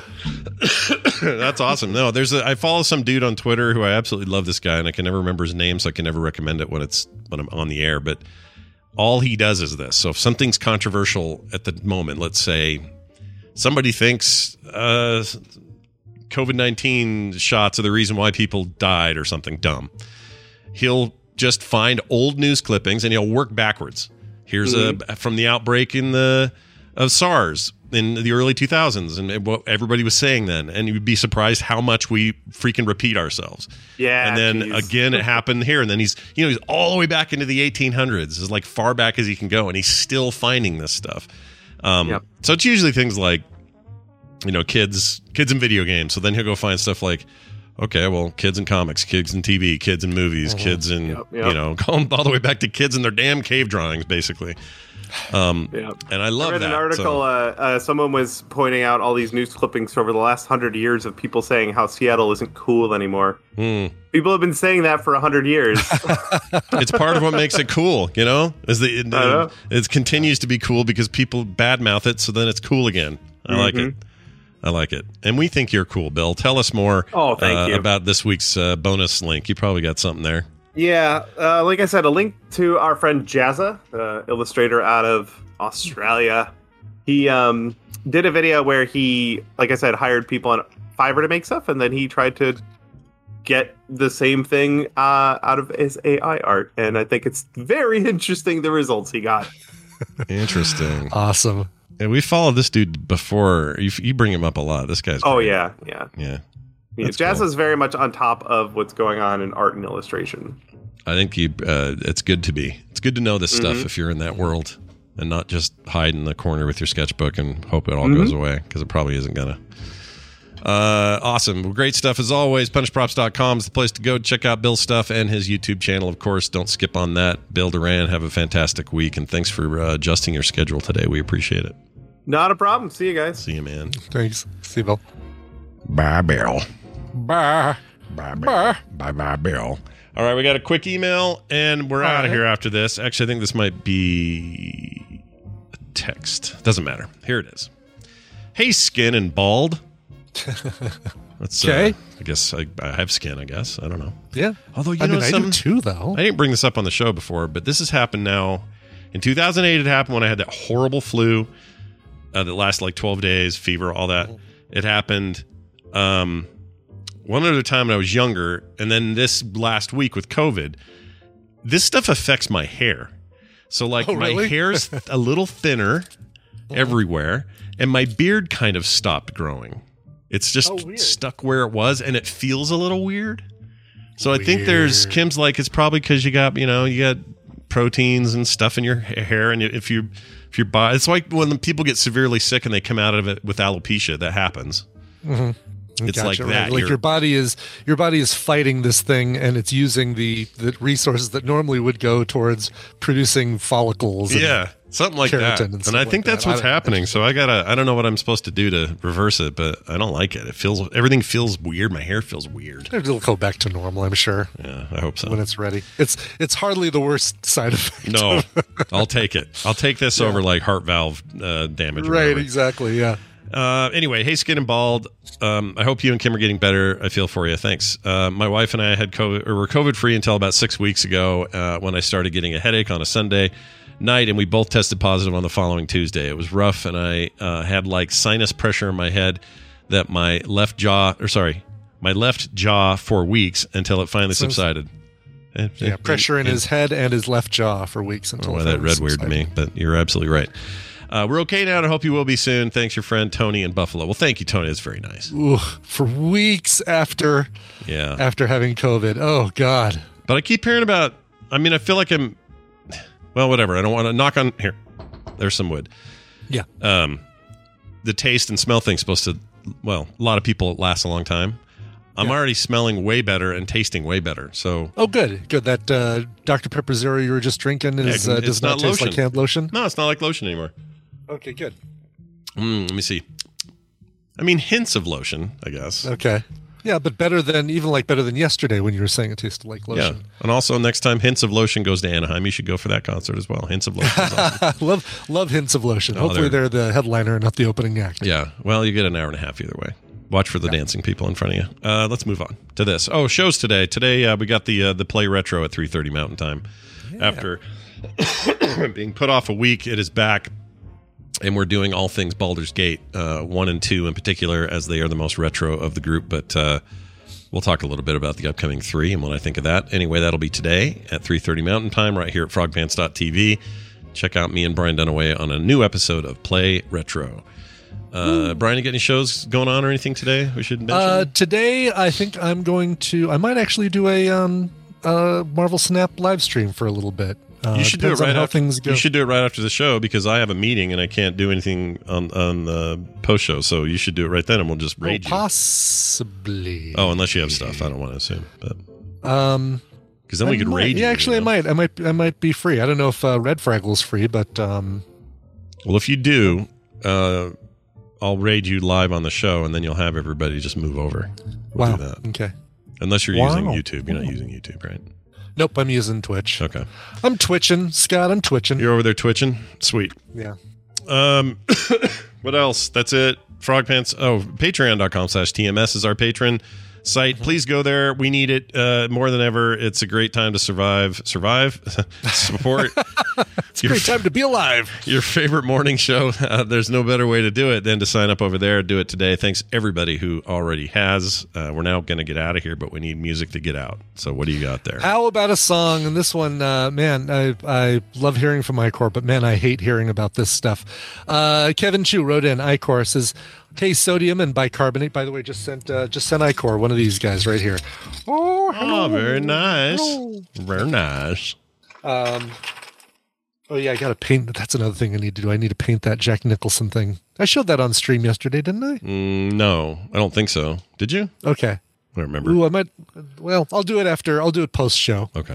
Because let's get to Kevin's request. Sure. Hey, sodium and bicarbonate.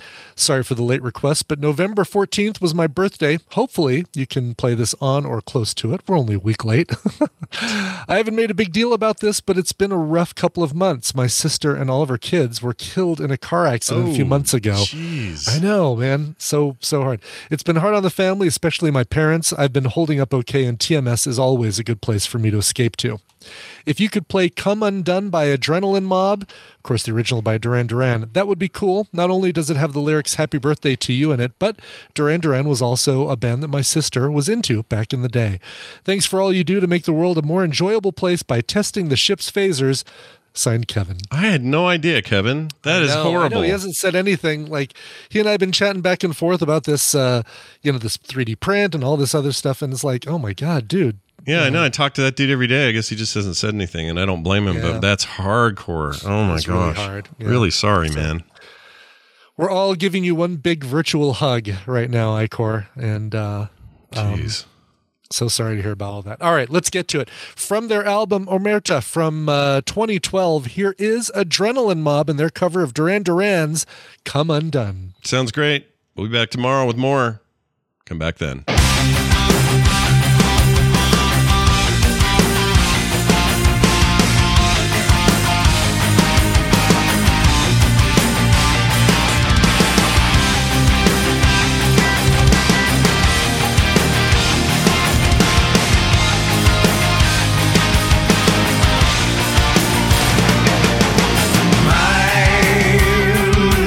Immaculate dream, made breath and